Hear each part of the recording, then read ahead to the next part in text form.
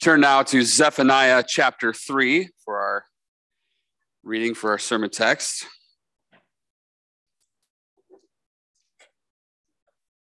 Zephaniah 3, 9 through 20. If you have the Pew Bibles, that is on page 790.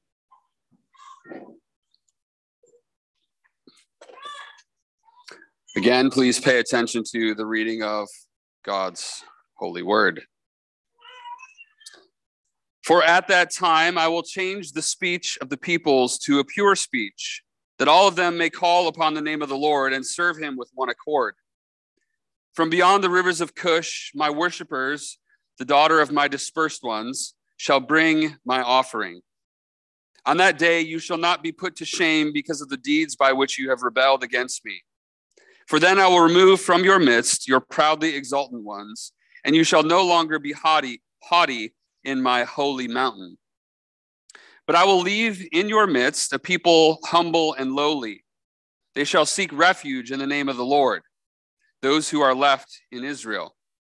They shall do no injustice and speak no lies, nor shall there be found in their mouth a deceitful tongue.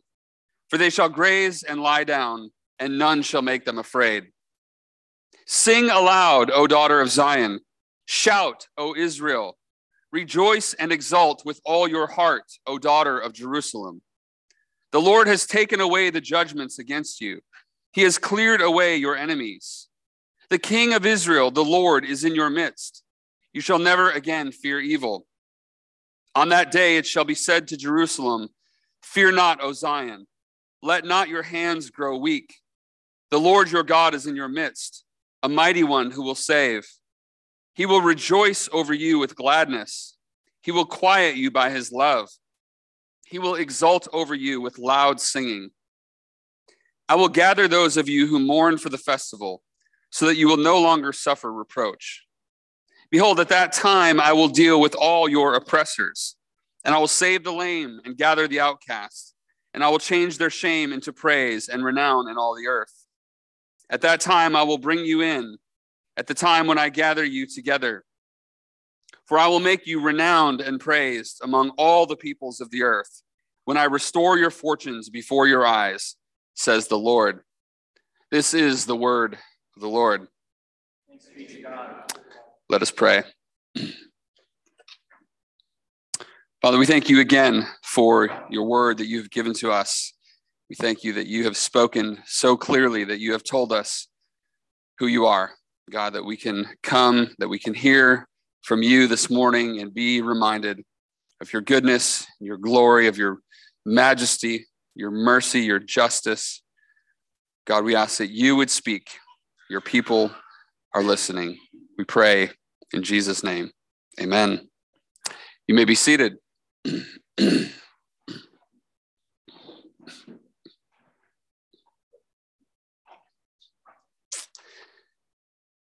Why are you here? Why are you here this morning?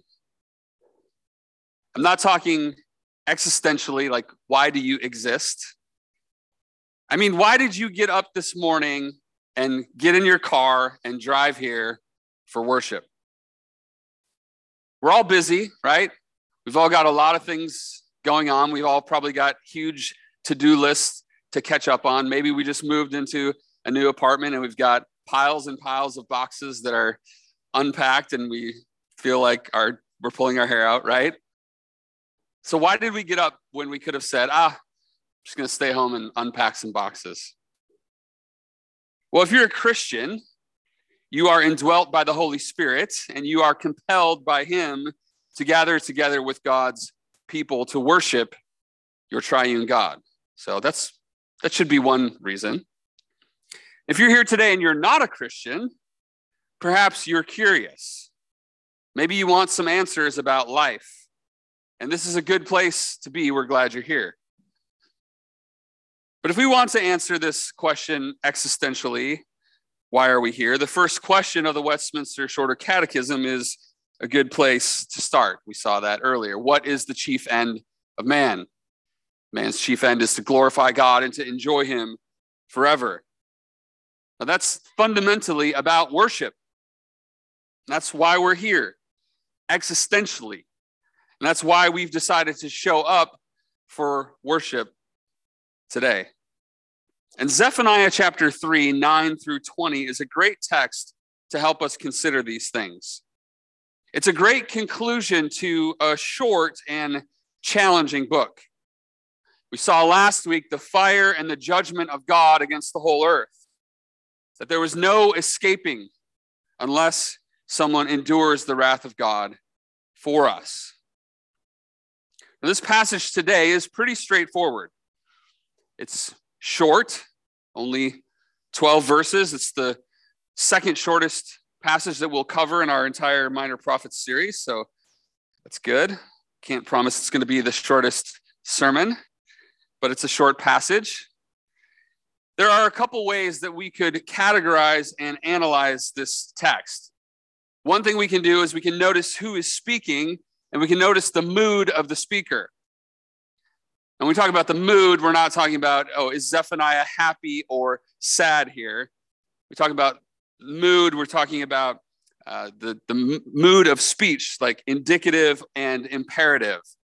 Indicative is just simply stating what is, and imperative is giving a command. It's always something to pay attention to when we're reading our Bibles. If you're someone who likes to circle things and underline things, that's always one of those things that's really helpful to make note of, especially when there's a command in Scripture. So verses 9 through 13 here are the Lord speaking in an indicative mood. He's just simply saying things that are true. Verses 14 through 17 then is Zephaniah speaking, and there are a bunch of imperatives and some indicatives. And then the Lord speaks in verses 18 through 20, more indicatives, saying things that are true. So that's one way we could look at it. We see these things pretty clearly as we read through the passage.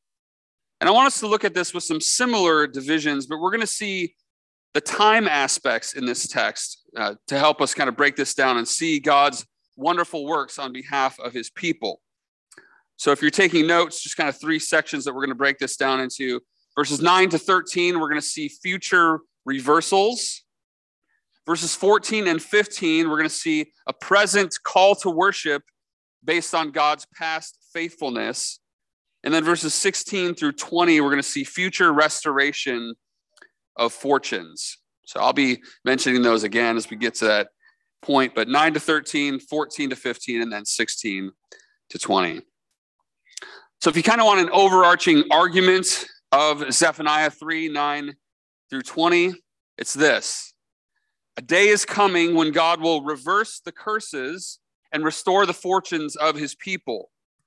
Therefore, we must worship God in the present because of what he has done for us in the past, with our hearts and eyes focused on our promised future hope. So I'll read that one more time. And again, this kind of encapsulates past, present, and future. A day is coming when God will reverse the curses and restore the fortunes of his people. Therefore, we must worship him in the present because of what he has done for us in the past, with our hearts and our eyes focused on our promised future hopes. That's kind of a mouthful, but we're going to be unpacking that as we go through. And we see this in our text here. And we also want to see, what does this mean for us today as the people of God in our context at our time in redemptive history? So first, let's look at the future reversals in verses 9 through 13. And there are three of them. Now, the Lord is speaking here as he has been since verse 6. If you remember last week, we ended with verse 8, which was the summary statement of all that preceded it. And the message was to wait for the Lord, to wait for the day of the Lord, which is a major theme in Zephaniah and in the minor prophets. The day of the Lord is coming. God is going to judge the earth, and he's going to consume it in the fire of his jealousy. Ultimately, we saw that this was pointing forward to a future return of Christ's event. Now, verses 9 to 13 continue on that trajectory as the Lord describes two recipients of future reversals. The first is a worldwide emphasis that the whole world will be blessed by this reversal. And then the second kind of narrows in as God's people in particular are the recipients of these reversals. So the first reversal that we see is in verse 9. Look with me at verse 9. For at that time I will change the speech of the peoples to a pure speech, that all of them may call upon the name of the Lord and serve him with one accord.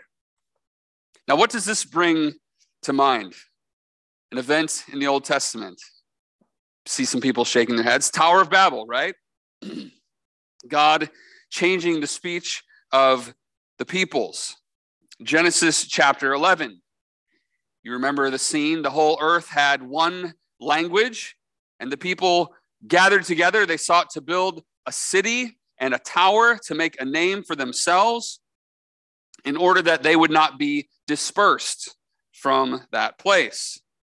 And we're told that the Lord came down. It's actually kind of funny, this puny little tower that they were building for themselves. God actually had to come down to see it, right? The God who sees all things. This image of God coming down is just to show that this tower that they were building was just this puny little thing. So God came down from heaven to see it. And in order that they might not continue their rebellion against him, the Lord confused their language so that they could not understand one another's speech. And he dispersed them over the face of the whole earth. Now, the Lord clearly wants his people to see the connection here. The words that are used 5 times in the Tower of Babel account, language and speech, is the same word that is used here in verse 9 of Zephaniah 3 for speech. God will change the speech of the peoples to a pure speech, and they will serve him with one accord, meaning they will work for God's purposes. They will not be working to make a name for themselves. Verse 10, then we see that those who were beyond the rivers of Cush, his worshipers, the daughters of his dispersed ones, again, that word dispersed here is the same word that's used in Genesis 11 for God dispersing them. So there is both a kind of a renewal of the language and a bringing back of the people. This scene here is a total reversal of Genesis 11 and the Tower of Babel account. If we look at the rest of verse 10, we see Cush here. This is referring to Ethiopia, which we saw in chapter 2, verse 12. They were going to be judged and completely wiped out by the sword. But now here they are brought back. This here is a universal picture of the reversing effects of Babel.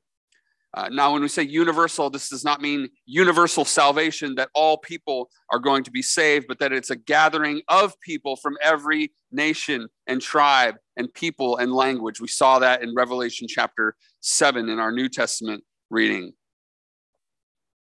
Now, there's one more Old Testament parallel passage. We saw this in our confession of sin and in our assurance of pardon, where Isaiah says, "Woe is me, for I am lost, for I am a man of unclean lips, and I dwell in the midst of a people of unclean lips.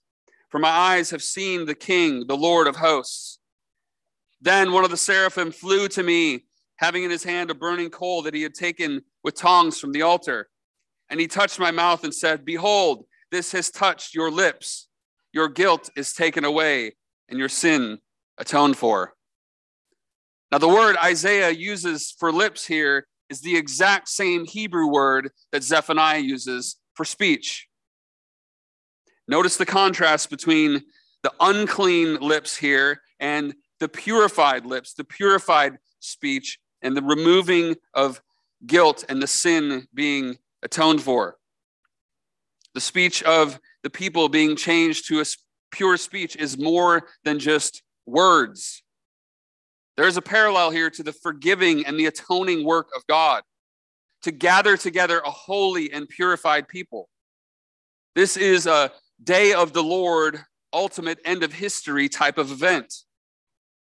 So that's the first image of reversal. The second image of reversal is seen in verses 11 to 13. This imagery has some similarities to what we see in verse 9 in terms of how God changes his people. Look at some of these changes. "On that day you shall not be put to shame because of the deeds by which you have rebelled against me." Despite their prior rebellion, God is going to show grace and mercy to his people. They will not be put to shame. God then says that he will remove from their midst the proudly exultant ones, and they will no longer be haughty in his holy mountain. But then he will leave in their midst a people humble and lowly. They shall seek refuge in the name of the Lord. So this removal of the proud and exultant ones, the haughty ones, and this leaving of the low and lowly people who will seek refuge in the name of the Lord, this is something that God is going to do. He's going to do for his people. And we also see here this emphasis on location. Verse 11, God says, in my holy mountain. Verses 11 and 12, he mentions, in your midst. Verse 12 and 13, those who are left in Israel. So the restoration that is pictured here is a restoration of Jerusalem and a dwelling in the land, the people dwelling in the land with God, which is a major Old Testament promise and expectation that God's people had.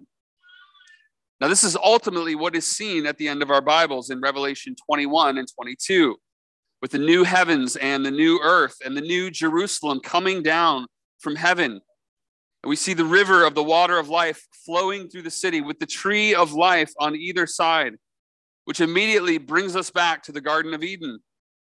The ultimate reversal of the curse brought upon mankind by our first parents, where they were kicked out of Eden from the presence of God.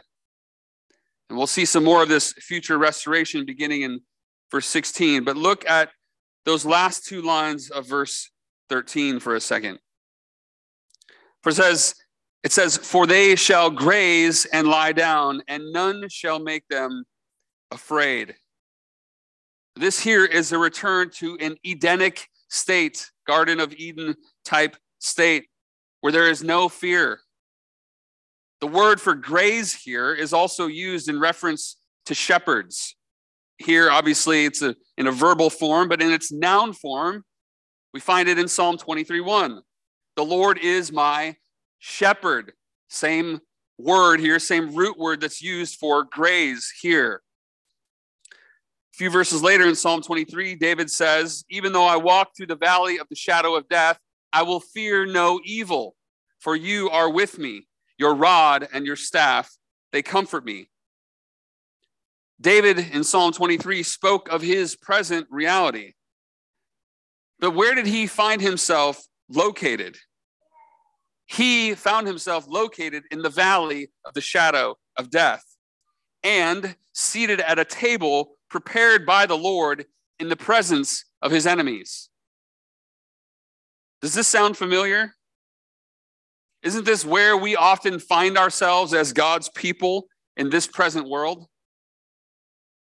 It's amazing that David can simultaneously say that God makes him lie down in green pastures and leads him beside still waters, and yet he finds himself in a world that is fundamentally opposed to him and to the God he worships.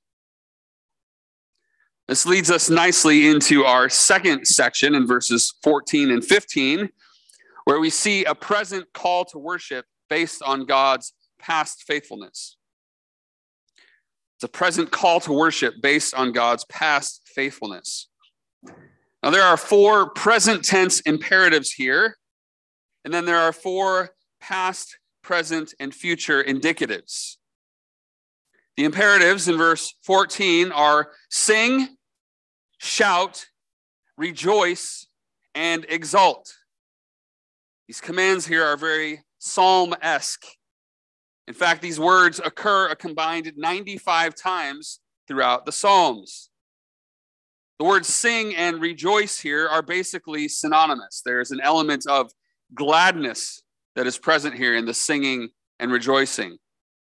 The words shouting and exulting are related in a sense with their connection to warfare. To shout here can mean to have a war cry or a battle cry. And to exult can have a meaning of triumph, being triumphant. So shouting and exulting have that kind of element. Now, both of these themes here, rejoicing and celebrating God's triumph, they are seen in the indicatives in verse 15. I mentioned that they were past, present, and future statements. The past statements are seen here in the beginning of verse 15. The Lord has taken away the judgments against you. He has cleared away your enemies. This is similar to the forgiveness that we saw in verse 11. This is really good news in light of the language we saw last week about the fire of God's judgment. To have judgments taken away, to be cleared, to have our enemies cleared away. This is really good news. That's the past. That's what God has done. The present, we see in the middle of verse 15. The King of Israel, the Lord, is in your midst. Again, this is a reference to, we saw this language in verses 11 and 12, and it is that Edenic language from the end of verse 13, that we shall graze and lie down, and none shall make us afraid. So the King of Israel, the Lord, is in our midst. And then the future element here in verse 15 is that you shall never again fear evil. Again, there's a clear reference here to Psalm 23, where David says that he will fear no evil, for the Lord is with him. Now, for Zephaniah and the people of Judah, these future promises are huge in light of the fact that God's judgment in the form of the Babylonian exile is still coming their way. And how were they to be sustained in Babylon? They knew that judgment was coming. God had said it was coming. How were they to be sustained? By continuing to worship God. Think about the book of Daniel. Daniel and his friends are carried away to an enemy nation, to Babylon, where they are being told that they must bow down and worship Nebuchadnezzar's golden image. Daniel, Shadrach, Meshach, and Abednego, they refuse, and they are thrown into the fiery furnace. But God delivers them. They don't stop worshiping the true God. Later, Daniel prays in defiance of the king's edict. He worships God. He's thrown into the lion's den, but God delivers him again. Now, you might be sitting here this morning and saying, well, we're not being threatened with a fiery furnace or a lion's den death. True. But do we not similarly find ourselves as exiles in a world that is opposed to God and his ways? Might not be an actual physical death, right? Might not be those fiery furnace deaths or being thrown to lions, but symbolically, we talk about people being thrown to the lions, right? We live in a world that would want to throw us to the lions for our faith in God, for the way that we speak the truth about who God is in this world.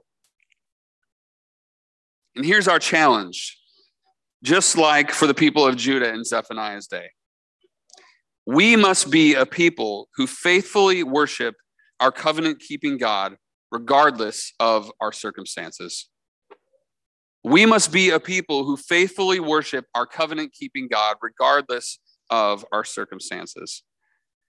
Every week we gather here together for worship to be reminded by God and to remind one another and to declare together who God is and what he has done for us.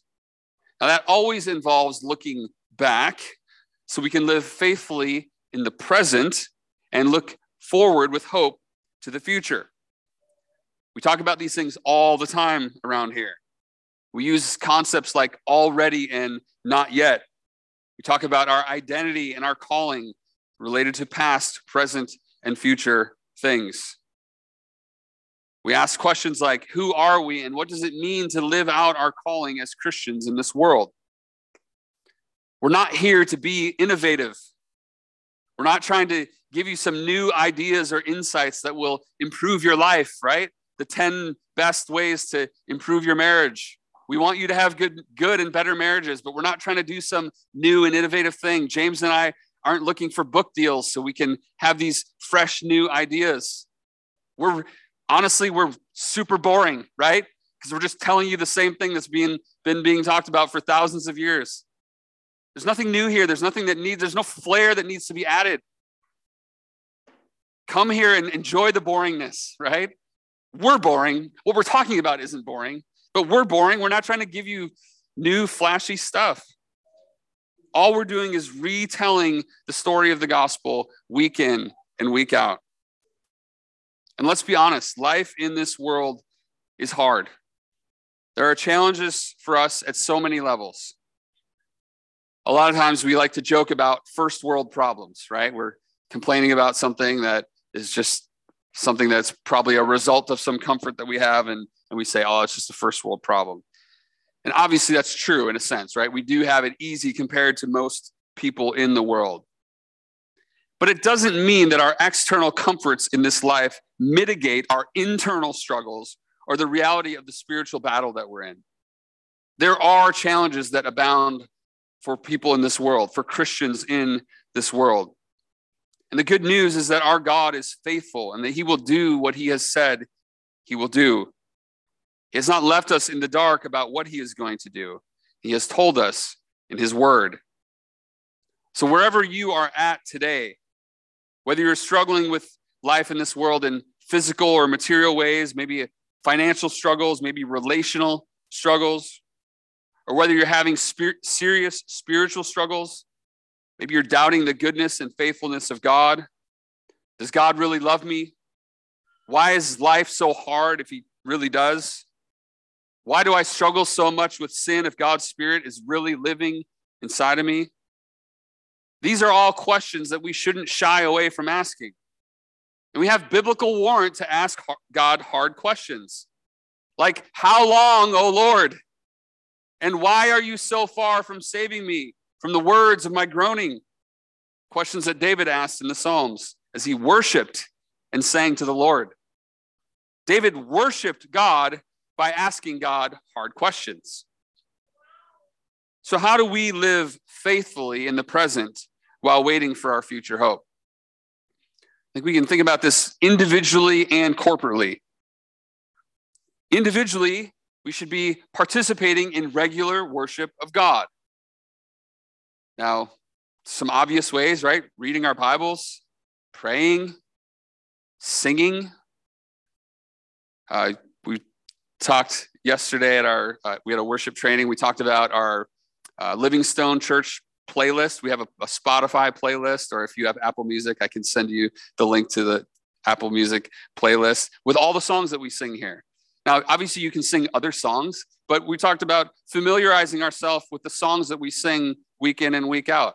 Put the playlist on and sing along, worship God when you're driving in your car or when you're working out or whatever.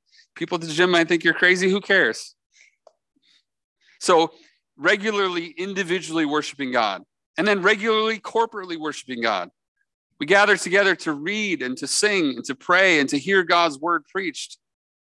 It's just a simple way to grow in our relationship with the Lord, that repetition and that practice.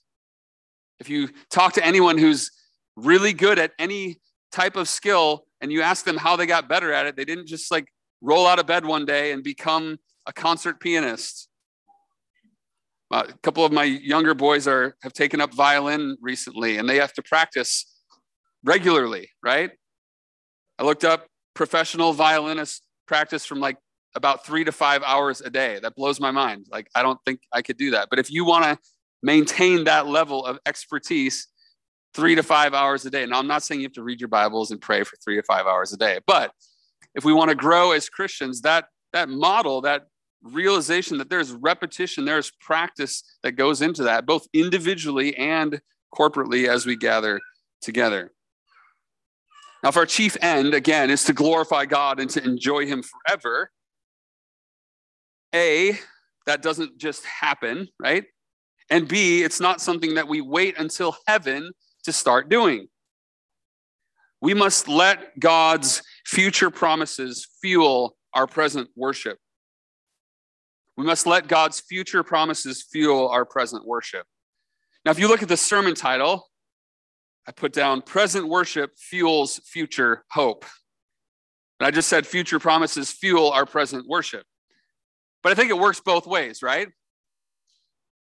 The future promises of God should fuel us in our present worship. And as we gather to worship presently, that should fuel our hope in God's future promises. The emphasis on future hope and restoration is what we see in verses 16 through 20. Verse 16 and the beginning of 17 is a repetition of themes that we have already seen. On that day it shall be said to Jerusalem, fear not, O Zion, let not your hands grow weak. The Lord your God is in your midst, a mighty one who will save. Then in the next section of verse 17, we see what one scholar calls one of the boldest statements in the whole Bible. He will rejoice over you with gladness. He will quiet you by his love. He will exult over you with loud singing. Now, there's a little bit of a debate about this second line. Thomas Mickamiski, in his commentary, suggests an alternate translation for the phrase we see here, he will quiet you by his love, which many scholars support. And it would be something like, he will be silent in his love. Now, Mickamiski sees a progression here for God from inner joy, he will rejoice over you with gladness, to silent adoration, he will be silent in his love, to then vocal exaltation, he will exult over you with loud singing. This is mind-blowing, that the God of all creation, the one to whom all praise and adoration is due, the one who owes us nothing and would be 100% justified in pouring out every ounce of his wrath upon us for our sin and our rebellion. This God is our King and Savior, who is in our midst, who is mighty to save, who rejoices and exalts, the very things that we were commanded to do in verse 14. He does these things over us. We have to ask how and why. Let's look first at what the Lord says he will do in verse 20. It says, at that time I will bring you in, at that time when I gather you together, for I will make you renowned and praised among the peoples of the earth, when I restore your fortunes before your eyes, says the Lord. Now, what a beautiful description this is of what our God will do for us, for our good, and for his glory. I think one of the closest parallels to this is in Isaiah chapter 62, verses 1 through 5, which speaks about the future salvation of Jerusalem. It says, for Zion's sake, I will not keep silent, and for Jerusalem's sake, I will not be quiet, until her righteousness goes forth as brightness, and her salvation as a burning torch. The nations shall see your righteousness, and all the kings your glory. And you shall be called by a new name that the mouth of the Lord will give. You shall be a crown of beauty in the hand of the Lord, and a royal diadem in the hand of your God. You shall no more be termed forsaken, and your land shall no more be termed desolate. But you shall be called, my delight is in her, and your land married. For the Lord delights in you, and your land shall be married. For as a young man marries a young woman, so shall your sons marry you. And as the bridegroom rejoices over the bride, so shall your God rejoice over you. What greater picture of joy and delight is there than the celebration of a wedding feast? Human history began with a marriage that was flawless. Two sinless people enjoying intimacy with God, their bridegroom, and with one another for a short time, untainted by the pain and the sorrow that would follow. But we all know how the story goes. And from Genesis 3 to Revelation 19, which is our present reality, there is a deep longing for restoration, a longing for things to return to the way in which they once were. The gospel of Jesus Christ makes this restoration and return possible. After chapter upon chapter of judgment and the wrath of God being poured out upon sinful humanity from Revelation 8 through 18, The scene returns to heaven where it was in chapter 7 that we saw earlier. This is what John writes beginning in Revelation 19:6.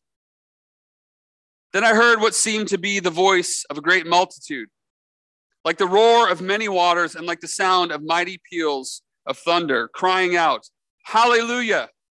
For the Lord our God, the Almighty, reigns. Let us rejoice and exult. Notice the similar language there. And give him the glory. For the marriage of the Lamb has come, and the bride has made herself ready. It was granted her to clothe herself with fine linen, bright and pure.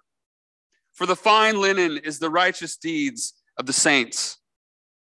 And the angel said to me, Write this, Blessed are those who are invited to the marriage supper of the Lamb. The Lamb of God, who takes away the sin of the world.